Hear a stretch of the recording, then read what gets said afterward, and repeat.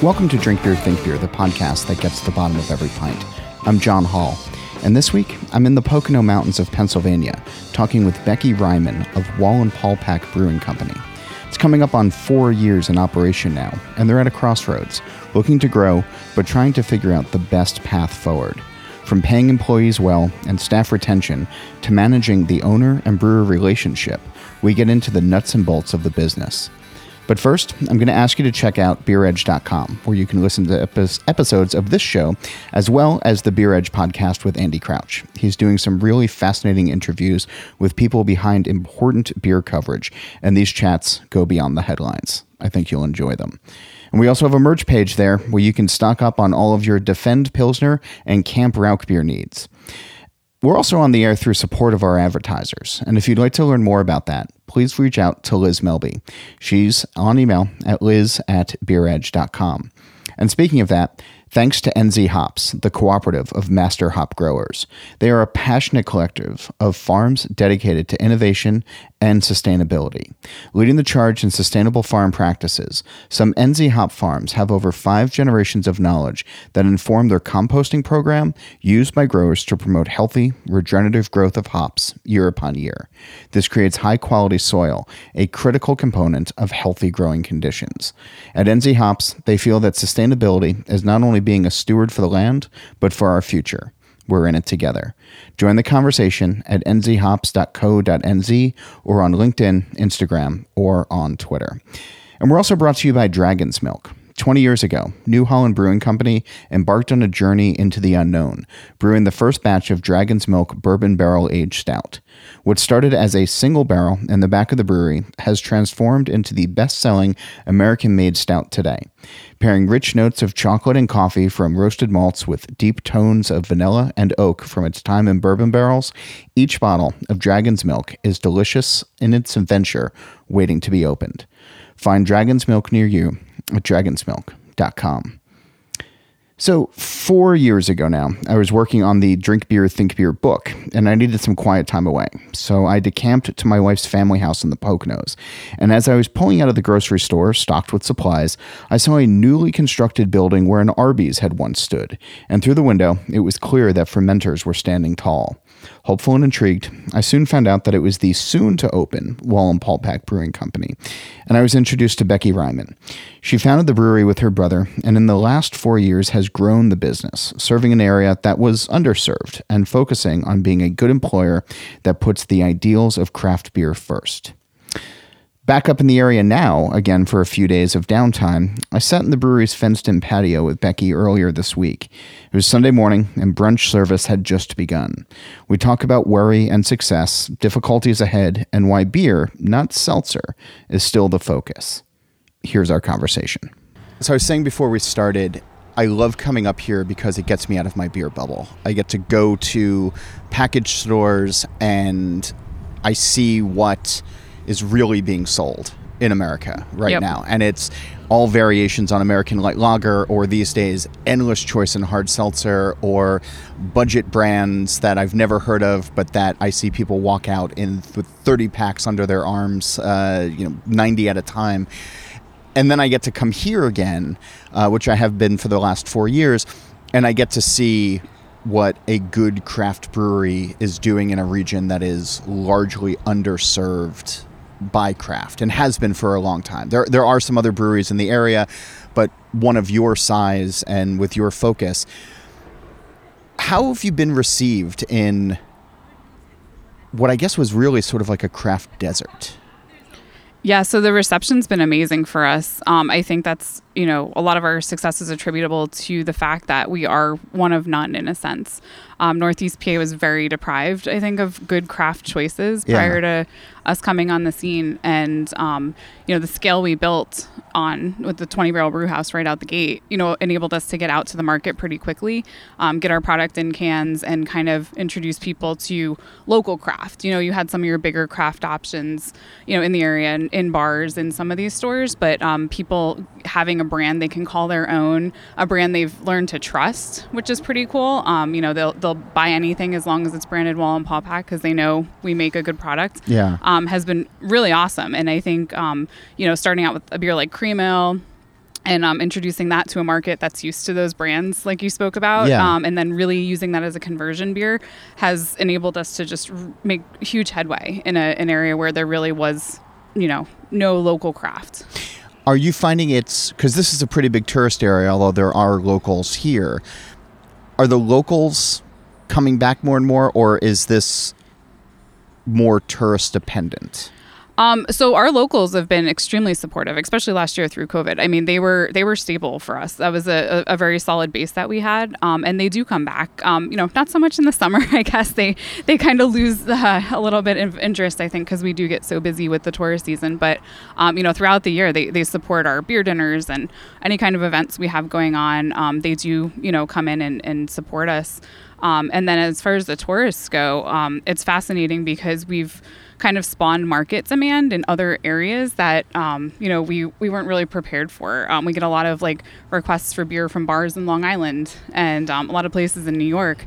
And that's a lot of the population in the that summer. Come here this time of year. Yeah. So we've got kind of this local following, but then we also have this following that's developed in other areas that are really densely populated, which has been really fascinating for us to watch. But is that even something that you can capitalize on?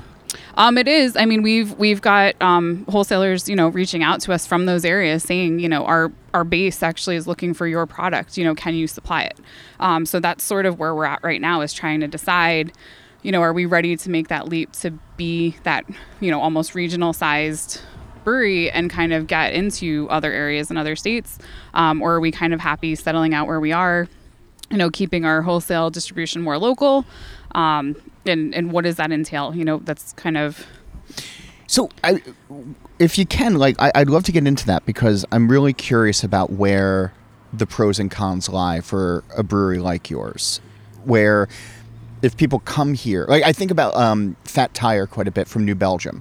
I loved going out to Denver and to the states where I could get it because it was special. Mm-hmm. And then when it came to New Jersey, maybe 4 or 5 years ago, I went out to a pub, I had a pint of it, I was like, that's cool, and I don't think I've had it since. Yep. But there was something about going to Denver, going to Colorado, and drinking that beer.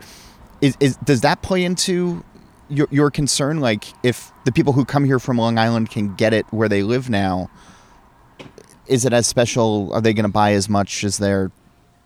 Yeah, I don't know. Yeah. Yeah, no, I think it does. Because, even... It's, the how big do we want to grow and how big do we want to go? So, even the quantities and availability we've discussed with the wholesalers in New York that we could get them, it's not vast quantities. It's not probably, New Belgium caliber. Well, sure. So I think it'll still have a uniqueness to it in the fact that it will be a scarce availability kind of a product. But I think it does kind of, elicit that good vibe of I had this when I was up at the lake. I was on vacation. I was enjoying myself, much like Cape May does. I kind of am, always impressed with how, they do their marketing so that, people are recalling their experience at the shore, and we've kind of become that, I think, for these consumers that go back, from our tourist destination, go home, and, if they could enjoy our product there and reconnect that with their experience at the lake, I think that'd be a really neat offering. So where do you start in the process of finding out if it is actually feasible for the long term? Yeah, so we obviously started our brewery really large, right? We built for capacity, we built for expansion, and that was just, kind of a unique opportunity that we had at the time. This isn't, I tell my staff a lot of time, this isn't real life. Most breweries don't start out this way, but, we had the resources, I had the business backing and the wherewithal to be able to do what we did. But now we're kind of to that point where we grew way faster than I had planned or ever hoped and imagined, which is a great problem, right? Good problems, luxury problem. But now it's, we're in Hawley still, and I have to remember that sometimes because, the infrastructure that's here, the, sewer availability and some of the other things aren't that fantastic, So we're kind of looking at, what do we really want to be when we grow up, and do we expand in a different direction? Do we go out and, greenfield our own new facility and put in a 50-barrel system or something of that caliber? Or what can we do here on site? and really evaluate our capacity and see if there's ways we can, integrate things that'll allow us to keep growing. So it's literally right where we are right now, making those decisions, because coming into our winter season, we're not as busy. Yeah. So if we're going to retool and gear up, that's the time to do it. So we're still leaning toward using this facility, and I think we've been doing a lot of really good research to show we can still produce more product here, and there are some things we could retool on our brew house that would make it more efficient and get some larger batches out. So that's sort of where we're headed right now.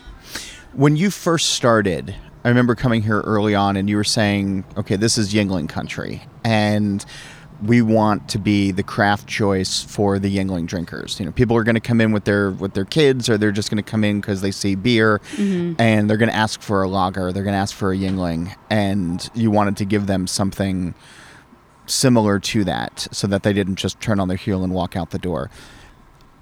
Did that happen?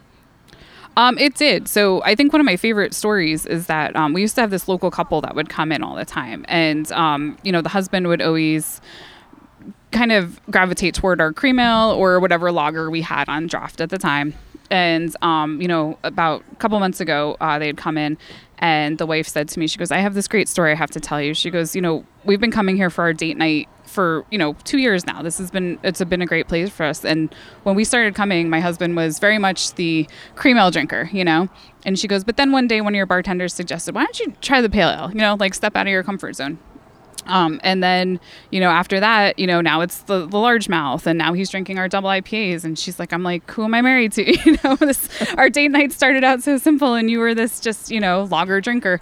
And now you've evolved into this, craft beer fan, and he appreciates the styles. So, I think it's been cool that we've been able to keep some of those classic styles on, but we've also been able to dabble in some of the more trendy styles and, the IPAs and do those things. And people have appreciated that, and people have grown. I think we've actually, done lupulin shifts on people's palates, which is super cool, to be able to do that in an area that was primarily, very Yuengling heavy and very, Busch heavy and Coors Light and, all the big brands. I sort of jumped ahead because I want to go back to when you started and the production and the size and scope of the brewery. You mentioned having the resources and the business background and everything else like that, but you also have family that owns a brewery in Florida that you guys learned a lot of what not to do. Yeah, that's true. So my cousin Maurice owns Marker 48 in Brooksville, Florida. And, early on, my goal was to start my own business. I'm a CPA by background. It was something I really wanted to do, but I wanted to do something I'd enjoy, something that'd be fun to come to every day. I have background in manufacturing, so the brewery thing was very easy for me to actually step into. And, one of the pieces of advice he gave me early on was, go with the 20-barrel brew house, because he started on a 7, and he was like, if you're eating Cheerios for a while, it'll be okay. I get it's a big dollar amount to spend. But, you don't know what you don't know. And much like him, I mean, he was the first in his county to start a brewery, and he and his wife fought very hard to make that happen. And, instantly successful. I mean, they just transformed their community and their community's views on craft. And, he saw what we were doing and said, he knows the area, and said, you guys have the opportunity to do the same. So, to his credit, he definitely, pushed us in that direction, and it was the right decision. I'm grateful I had that advice early on. Was there anything else, though, that you saw? I mean, if starting with a 7, is tough. Like, I'm talking to people now who are like, I'm going to get into it, and I'm going to be brewing a barrel and a half at a time. And I'm saying, like, professionally, like, no, don't. It's going to be more heartache and hurt than you think it's going to be. Yep. I mean, it's going to a lot of breweries too. So I think we've talked before. I mean, I spent a lot of time in Asheville and in places where, I could go see those 1.5 barrel breweries, but I could also see Sierra Nevada and, kind of gauge like, where do I want to be in that and what makes sense, from a business perspective. Am I getting into this to make money, or am I getting into this to, be a great craft brewery? Yeah, all of those things. You don't want to be... You have to do both though, right? You do. Yeah. Like, and it's kind of like I mentioned in our emails, like, it's brewery hat and business hat for me constantly. Yeah, we can make great beer and we can do awesome things, but at the end of the day, like, we have to be sustainable. I have 52 employees right now that I'm responsible to sign their paychecks for every week. Yeah, isn't that crazy? That really is. Yeah, 50. We've grown tremendously. We're actually now a big employer in this area, which is so cool. But yeah, like, you want to have that grounding every day to come in and say, like, yeah, I'm responsible for this group of people. And, starting out with a 20 barrel brew house was daunting, and the nice thing, the advice my cousin gave me too was you can always brew down. Just because you have a 20 barrel brew house doesn't mean you have to make a 20 barrel batch. Yeah. And early on, we had all those 10 barrel tanks. You saw them sitting in there. They're gone. They're sold. And now they're replaced with 20s and 40s, and we're talking about 60s. And you can brew up and you can brew down. And I think that's something people take for granted. If you can afford to go the bigger route, yeah, you don't have to make all the beer at once and fill all your fermenters. Grow your brand, get a system that's going to produce good quality beer for you, get a good brewer, and go from there. I think that's lost in translation a lot, that people don't understand you can brew down. It's okay. The idea of signing paychecks for 52 employees has got to feel good in a lot of ways, but it has to bring a ton of worry. Yeah, absolutely. What are you worried about right now? So right now, I think just in the craft sphere, right, there's a lot of threats of entrance to market, right, and like RTDs and cannabis. And I think the landscape of like craft right now is much different than it was 4 years ago. Like those weren't thoughts on my mind, know? So again, as a business owner, like, I have to wear that hat and kind of just separate out like the craft love component for a second. I love what we do. I love that we make amazing craft beer.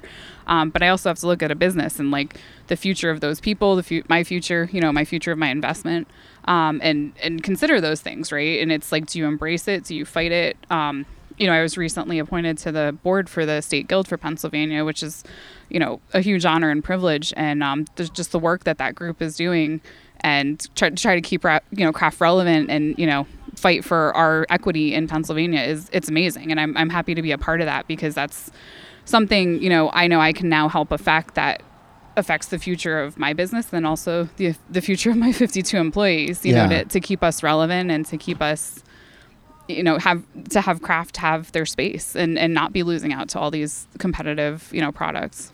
What's interesting, though, is it's this argument that's been around for a long time of, protect craft or support craft or things like that. And I'm not going to get into the quality argument, because that's a whole other thing. And you guys have always made good beer, and I've enjoyed it. But one of the largest breweries in the state of Pennsylvania is Boston Beer Company, which, if recent numbers that have been reported out by a few folks are to be believed, the Sam Adams line of beer is like less than 10% of their output right now. They're putting everything into Truly and Twisted Tea and things like that. So, and you can't call those things craft, and it's what the consumers want. Yeah. How do you reconcile that, where you have fellow members who are essentially putting the idea of craft at stake, and having been ones that actually built up what craft could be or aspired to be? Yeah, I mean, I think so. One, I think it shows the pressure that's on us as brewers right now, right? Because you have these emerging, categories basically, but with the seltzers and the flavored malt beverage, you're still under the craft bubble, as far as like taxation and all of those things goes. Like they're still within that category. So yeah, you can argue, right? Is it actually beer? Is it craft? I personally don't think it is. Like we've dabbled in seltzers. We haven't hung our hat on that. We're trying to still stick very beer focused. But it's, it begs the question though. And it's, what makes me think every day, like they're going that direction. So, what actually is the fate of that? And it goes back to the business decision. At the end of the day, they're still a business, and I fully understand that. So if they're seeing, footing being lost in craft, that's a signal to the rest of us to see what they're doing and the direction they're going. And it's something that we have to start to contemplate, especially as we start to grow. Like, what space are we going to grow into? Is there a drumbeat from customers that walk through that want those alternative beverages? There is. We have a ton of people walking in every day asking for seltzer, and seltzer in a can. And we did a seltzer once, and why didn't you bring it back? And, we focused our tank space and our resources on making ales and lagers. That's kind of what we wanted to do. And we're keeping that space. It's fine. I mean, we're doing well with it. We haven't been forced into offering those products. We have a batch of hard seltzer on that we just tapped the other day, our first one this summer, and it's almost over, but we just put it on. Summer's almost over, or the tank is almost Summer's empty? almost over. Okay. Yeah. So, but we're just getting it out now. It wasn't a priority for us this year. We had plenty of space and time to do our regular beers and plenty of demand for it. So, it's starting, I think, to become something. But it's the gluten-free crowd, the health-conscious crowd. We're getting some pressure from them. We tried to combat it a little bit with our low-cal IPA offering. For more of the health-conscious crowd, and that was pretty successful for us. So that's something we're looking to bring on more year-round. But as far as the seltzer, it's for us right now, I don't think it's something that we want to bring on full time or start to can. How come? I think we're content with the space and the demand we have for just the ales and lagers right now. And we're still growing those. We're still adding to our hazy IPA series, and we're doing this exploration into these historical beers that Logan recently launched. And so we're still finding other things to keep us interested, and I think keep our crowd interested, so it hasn't been a pressure point for us yet, because we're still able to offer fruit beers, and we're putting out our cucumber beer soon, and just interesting other products that people are still buying. So we haven't lost that space yet. We haven't lost that demand. How important though is it to have, I mean, if you put a seltzer on, it's going to sell. And people are going to come through. I mean, that's just what the market says it's going to do right now. But you also have to feel good about it. I talk to brewers who are like, yeah, my seltzer sells, and, it's easy to make, and, I die a little bit each time that I make one, but then I look at my bank account and I feel a little bit better that I can survive for another week. It doesn't sound like it's there for you. The passion to make it isn't there, but then also the bottom line isn't dictating that you have to do it.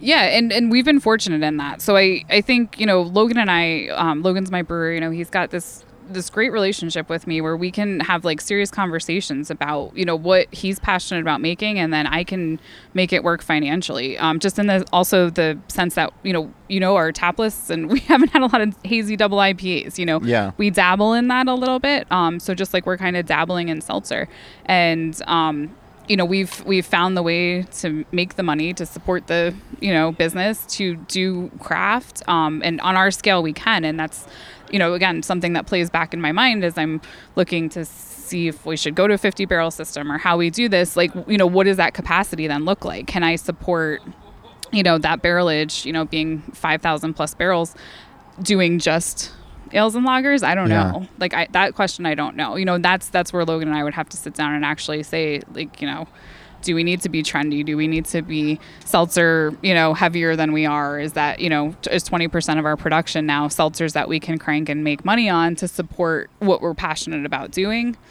That's a big consideration.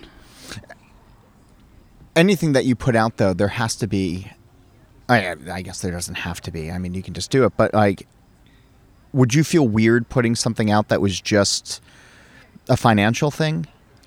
I think just solely for financial gain, and not getting any actual personal or professional satisfaction out of it. I think Logan and I would. I mean, we're the type of people that we did this out of passion. We really did, and I know he would die a little inside if we became that brewery. He really would. And he's he's a phenomenal brewer, and he's very to the style. He likes to experiment.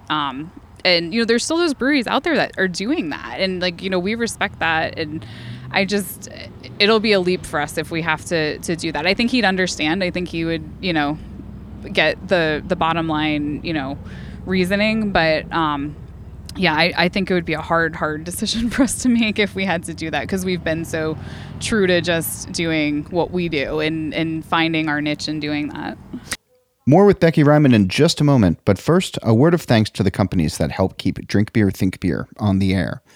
pairing rich notes of chocolate and coffee from roasted malts with deep tones of vanilla and oak from its time in bourbon barrels. Each bottle of Dragon's Milk is a delicious adventure waiting to be opened. Find Dragon's Milk near you at dragonsmilk.com. And also check out NZ Hops. At NZ Hops, they feel that sustainability is not only being a steward for the land, but for our future. We're in it together.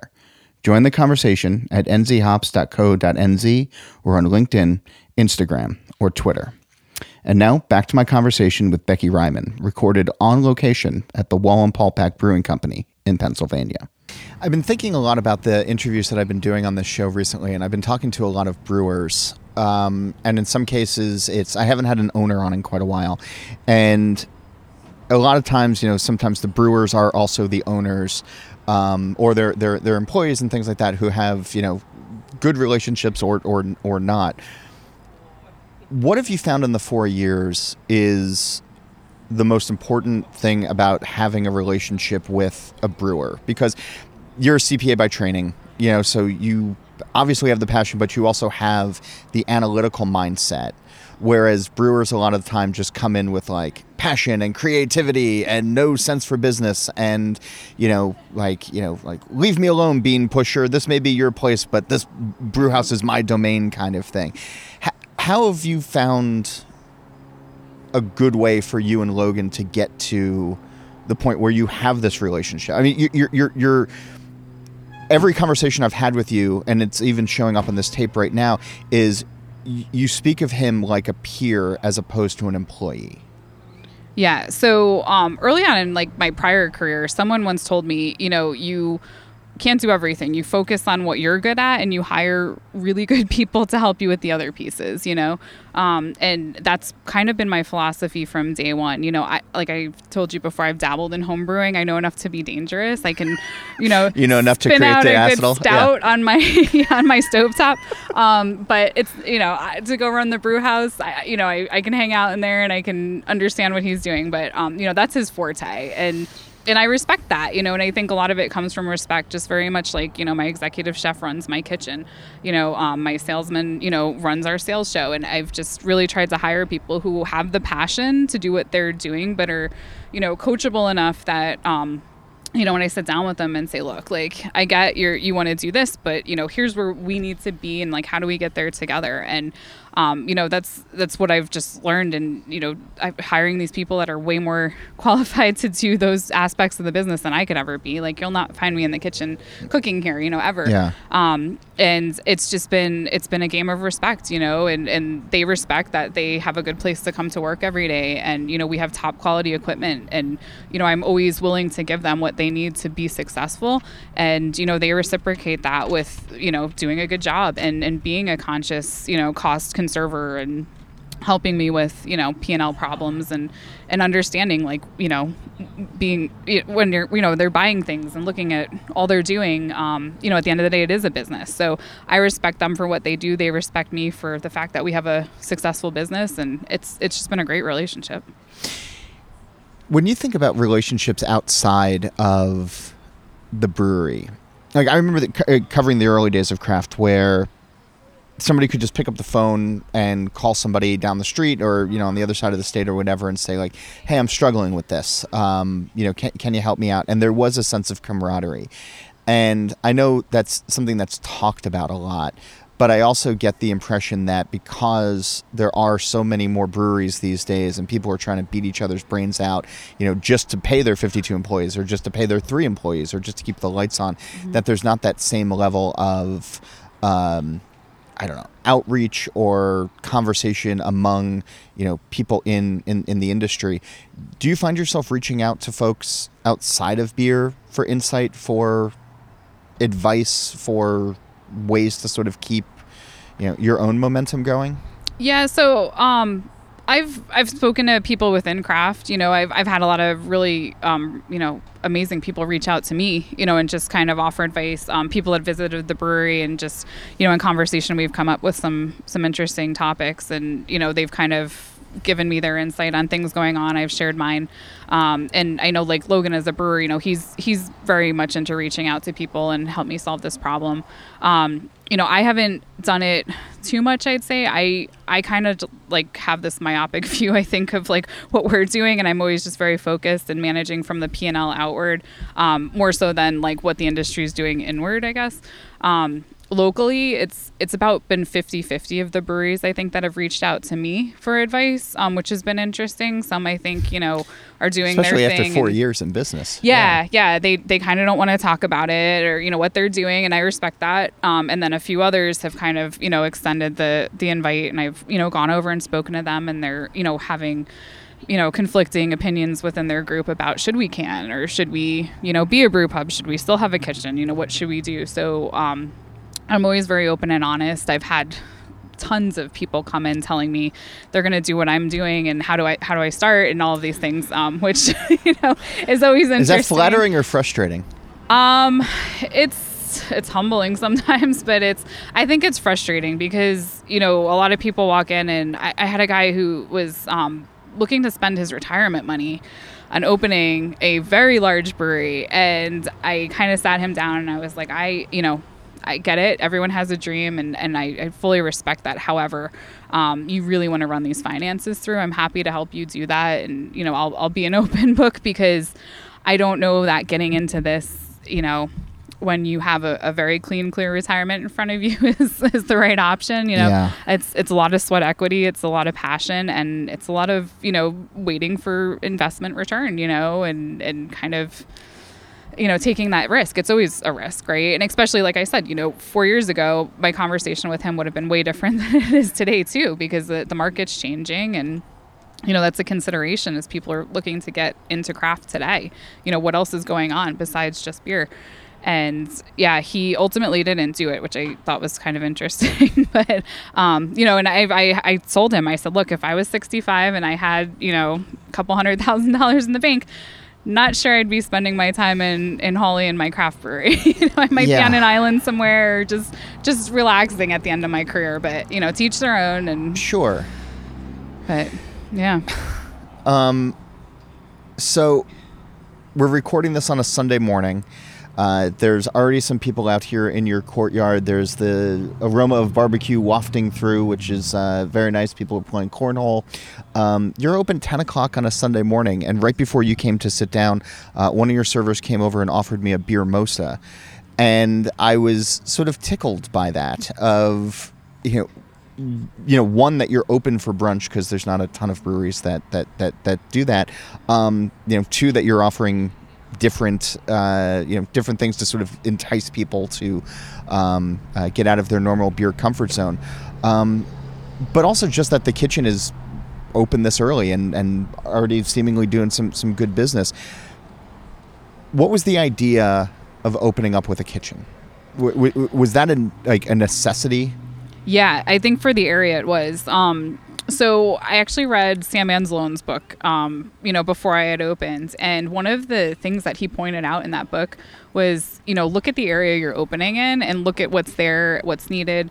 You know, you don't build a brewery with a kitchen in an area where there are plenty of kitchens open, right? Because there's no demand for the food product. You may as well just stick to your beer, right? Here, I mean, you know the area. There's almost nothing. Yeah, restaurants are, you know, very scarce.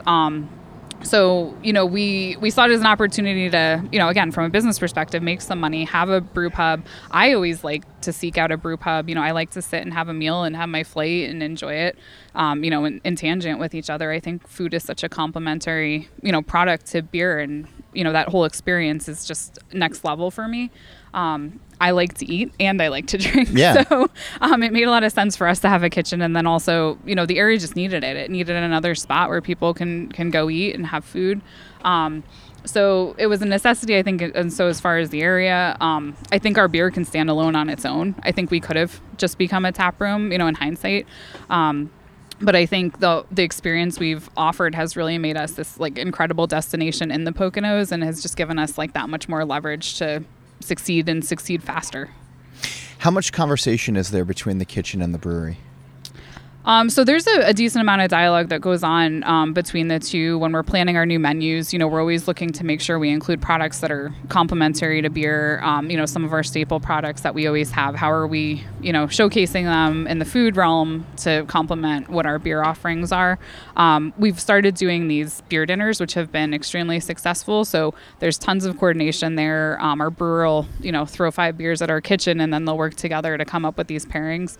And that's become an awesome little niche for us, and something our staff actually enjoys. Like, everyone gets involved with that, which is so cool. It's not just our executive chef. It's, all the other chefs talking to the 3 brewers in the brewery, and like the collaborative effort there is just, it's amazing, and people enjoy it. They enjoy it. So, I think just, the relationship the front of house, the kitchen, the brewery has is really special here. I mean, they've come together a lot and, produce this experience. When someone comes in that door, we need them all in coordination. So there's definitely a high degree of like camaraderie and workmanship there that they all put forth, which is pretty cool. I find myself, again, like coming out of the beer bubble a little bit that I'm normally in, and the idea of a beer dinner, of which I've done, countless in my life, feels like something from 15 years ago, where it's like, oh, okay, we're gonna do it. But there are still, thousands and thousands of people who have never done one before, where it is a fun experience for them. Are you finding that some of the things that maybe craft has moved on from, because it's 40 plus years old now at this point, and beer dinners in the early 2000s were swing a dead cat and hit 12, like was there, are you finding that some of the things from the earlier days in craft like are fresh and new and can apply here because you were none of one? Absolutely. What was the phrase you used? It was one of none. Yeah. We really are. We're super unique. And as much as beer dinners have been around and stuff, that was a new experience for me because, living in this area, it's just nothing we've had available to us really, So, wine pairing dinners are huge, but beer dinners, I've felt like just, didn't get their time in the sun up here. So, us doing them, people are finding them and they've never been, they've never heard. So it's just that perk of being in this area that's just so, fresh and ready for craft, and, trends come back around, right? Like we always see that.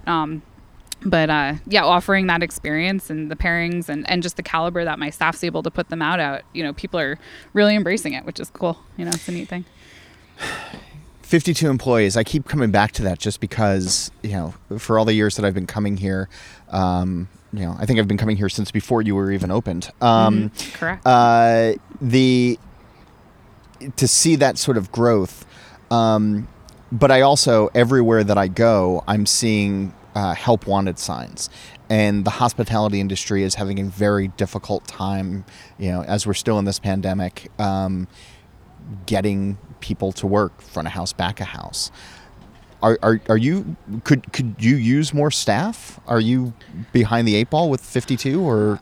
So right now, we're fully staffed, and we have applications still walking in the door. So I think that's a testament to a couple of things. A long time ago, I received some great advice again about, how you treat your employees and how that comes back to you. And, my family's owned other businesses, like very entrepreneurial parents. And one thing we've always been known for is, treatment of our staff. And it's hard to offer those things, like great benefits and stuff when you're so small or you're just starting out. But, I set goals for my staff and I said, look, like, we're going to get a 401k plan in place. Like, we're going to have health insurance. We're going to have all these things. I mean, my servers have a 401k plan with the match. They have health insurance, So we've kind of gotten this, I guess, reputation now of being an employer who's able to support their staff in hospitality. And those things are kind of, an anomaly, I think, for most places that are doing hospitality.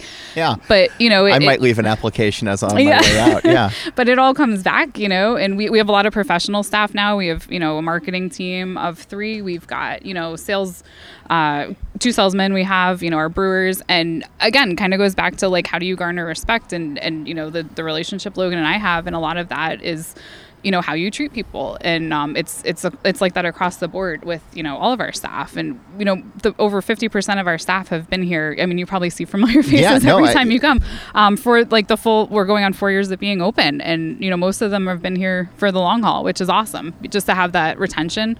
It's really something you don't see in hospitality at all anymore. So it's, I know it's hard, and sometimes it's, taking out money from, what my profits would be to support that, but it comes back in the long run. And when you're not retraining people constantly, it's, it goes back to the experience for your customers and, just the quality of your products. If you can keep that consistency, a lot of that is in the people that are producing those things. When you're saying the profits, though, the margins on restaurants and on the food side of things are always not great. Correct. Yeah. And I've been hearing a lot of rumblings, and I know that you mentioned this as well before we started, of food prices these days, and the cost of doing business is getting harder. What does the next couple of months look like? Yeah, we're in a hard planning phase right now to try to figure that out. Because this summer, just the instability of pricing in things like food and paper products and gloves, just all these random little things that we didn't know that was coming, and it's always different, and it's things that just blow your mind. It's like, well, why are hamburger buns, twice the price this week or whatever it is. But, across the board, just looking at all of those price increases, we do a seasonal menu, which kind of helps. So we're going to actually take this opportunity to roll our menu over in a couple weeks here and try to cost it down, right? And just be better P&L planners. Tighten up some of the other expenses that we have, look to add more of our wholesale and really push the beer. But, still make money in our kitchen. Like at the end of the day, that's got to break even at least for us, if not, make money. So this summer's been kind of a break even, which has been a little tough. We have a great volume of people walking through our doors, but volume, doesn't always translate into margin and profit. Sure. And there's only so much that you can pass on to the consumer before people are going to say, well, wait a minute, I'm not going to spend $25 on a hamburger. Exactly. Yeah. And that's where we're kind of, looking, because we still want to offer a great experience to our customers, but we can't also have $25 hamburgers, because that's just unrealistic. So we're looking at improvements, within our menu and what we're offering and what's available and, how we can kind of fine tune all of that. The beer side's been pretty consistent on margin, which has been great. The cost of business there has not really been impacted too much. It's mostly been on the brew pub side. One of the things that I've always been struck by, and I know every brewery has merch, but you all have done a pretty good job of trying to, or I guess convincing people that they need that T-shirt, they need that glassware as they're leaving. It's you really have this model, especially during the pandemic, of actually exiting through the gift shop. But you're changing things up a lot. It's not just the same old here's our logo on a shirt. You are putting some actual thought into merch. Yeah. Where was that born out of? So one of the local businessmen in the area, actually, when we had first started out, told me, do not take your merch for granted. He's like, you're in a tourist area. He goes, you will sell a ton of merchandise. And he was absolutely 100% correct. We sell a great deal of merchandise here. And it's funny, I'll get a text from my friend who's in Central Park jogging, and she's like, I just saw a guy go by on a bike with your shirt on. How cool is that? And it does, gets your brand out there, which is amazing. And people relate to that. And it goes back to the whole vacation vibe thing. I remember when I was there, we had such a great day at the lake. We had some great beer. It's you're just eliciting those good feelings. And, funny enough, the merch, I think, helps do that, right? It brings you back and makes that connection. And we've actually sold a lot of the same flagship merchandise that we call, our black T-shirts with our logo on them, and they fly. I mean, we haven't been able to keep it in stock this summer. You came in today when we're fully stocked again, but we've been out of shirts for 2 weeks, and that wasn't for not of planning. I mean, it was just the way it flew this year. It was unbelievable. That's got to make you twitchy, though. Yeah. To be out for, yeah. Yeah, it was. That was a couple of hard weeks there, but now that it's back, look out, it'll fly again, and there's plenty of backup orders. But yeah, we've branched out into some other merchandise, and even around the holidays, the amount of shipping we do of merchandise that people gift was actually staggering this year. It's been a really good little revenue center for us, and it definitely helps, support everything else. But through COVID, we've learned to kind of work on our flow in this way that, it's an exit through the gift shop theory, and people buy the t-shirt and they also buy the beer to go. Beer to go has become a huge thing for us through the pandemic. Like, people learned to buy at the source, which again, I guess it was a Northeast PA thing where people didn't understand that concept, but they were almost forced to come buy it here when everything else shut down. And that's stuck around, which it's been a good margin hit for us. And people are just walking in and just buying beer by the case and walking out. Yeah. We sell lots of beer by the case.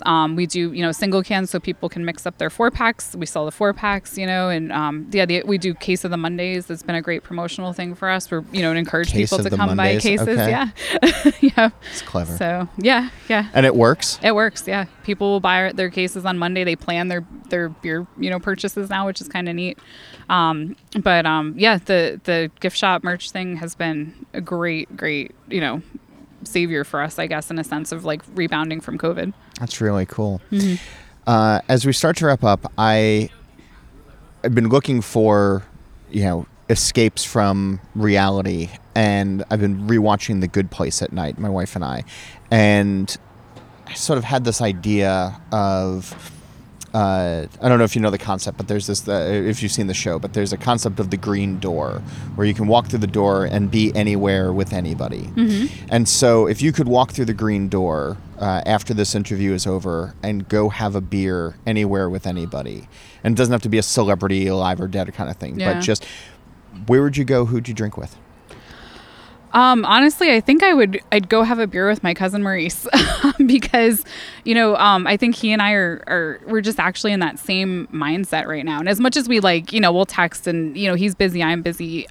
I think I'd really just, appreciate the opportunity to sit down with him and have a beer. And with COVID, we had all these plans to go see each other and travel, but that hasn't been a thing. So I would love an opportunity to just actually sit down and have a beer and have a very open conversation with him about what's going on in my world and what's going on in his world. He's just been someone I could trust, throughout this whole process. And I'm really kind of just in search of that opportunity right now to have some sound advice from someone like that, and he's just a very smart business mind. And I think the two of us together have, solved a lot of each other's problems. So that right now would be really cathartic and healing for me, I think, to sit down and have a beer with him and kind of regroup on what's happened the last 4 years and where I am and where I can go.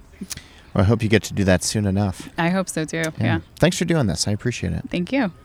You might have noticed the world feels a bit weird again. And with everything going on, just a reminder to stay safe and take care of yourself and each other. And you can always reach out with guest or beer suggestions by emailing me directly at johnholl, that's JOHNHOLL, at beeredge.com. And if you're a fan of smoked beers, because of course you are, join us on the This Week in Rauch Beer Facebook page or on Twitter and Instagram at TWRauchBeer. Liz Melby is also standing by on email to answer any and all advertising questions you may have, dear listener. She's at liz@beeredge.com. And speaking of that, thanks to NZ Hops, the cooperative of master hop growers. They are a passionate collective of farms dedicated to innovation and sustainability. Leading the charge in sustainable farm practices, some NZ hop farms have over 5 generations of knowledge that inform their composting program, used by growers to promote healthy, regenerative growth of hops year upon year. This creates high-quality soil, a critical component of healthy growing conditions. At NZ Hops, they feel that sustainability is not only being a steward for the land, but for our future. We're in it together. Join the conversation at nzhops.co.nz or on LinkedIn, Instagram, or Twitter. And we're also brought to you by Dragon's Milk. 20 years ago, New Holland Brewing Company embarked on a journey into the unknown, brewing the first batch of Dragon's Milk bourbon barrel-aged stout. What started as a single barrel in the back of the brewery has transformed into the best-selling American-made stout today. Pairing rich notes of chocolate and coffee from roasted malts with deep tones of vanilla and oak from its time in bourbon barrels, each bottle of Dragon's Milk is a delicious adventure waiting to be opened. Find Dragon's Milk near you at dragonsmilk.com. A reminder, once again, to check out the Beer Edge podcast with Andy Crouch, available where podcasts are found.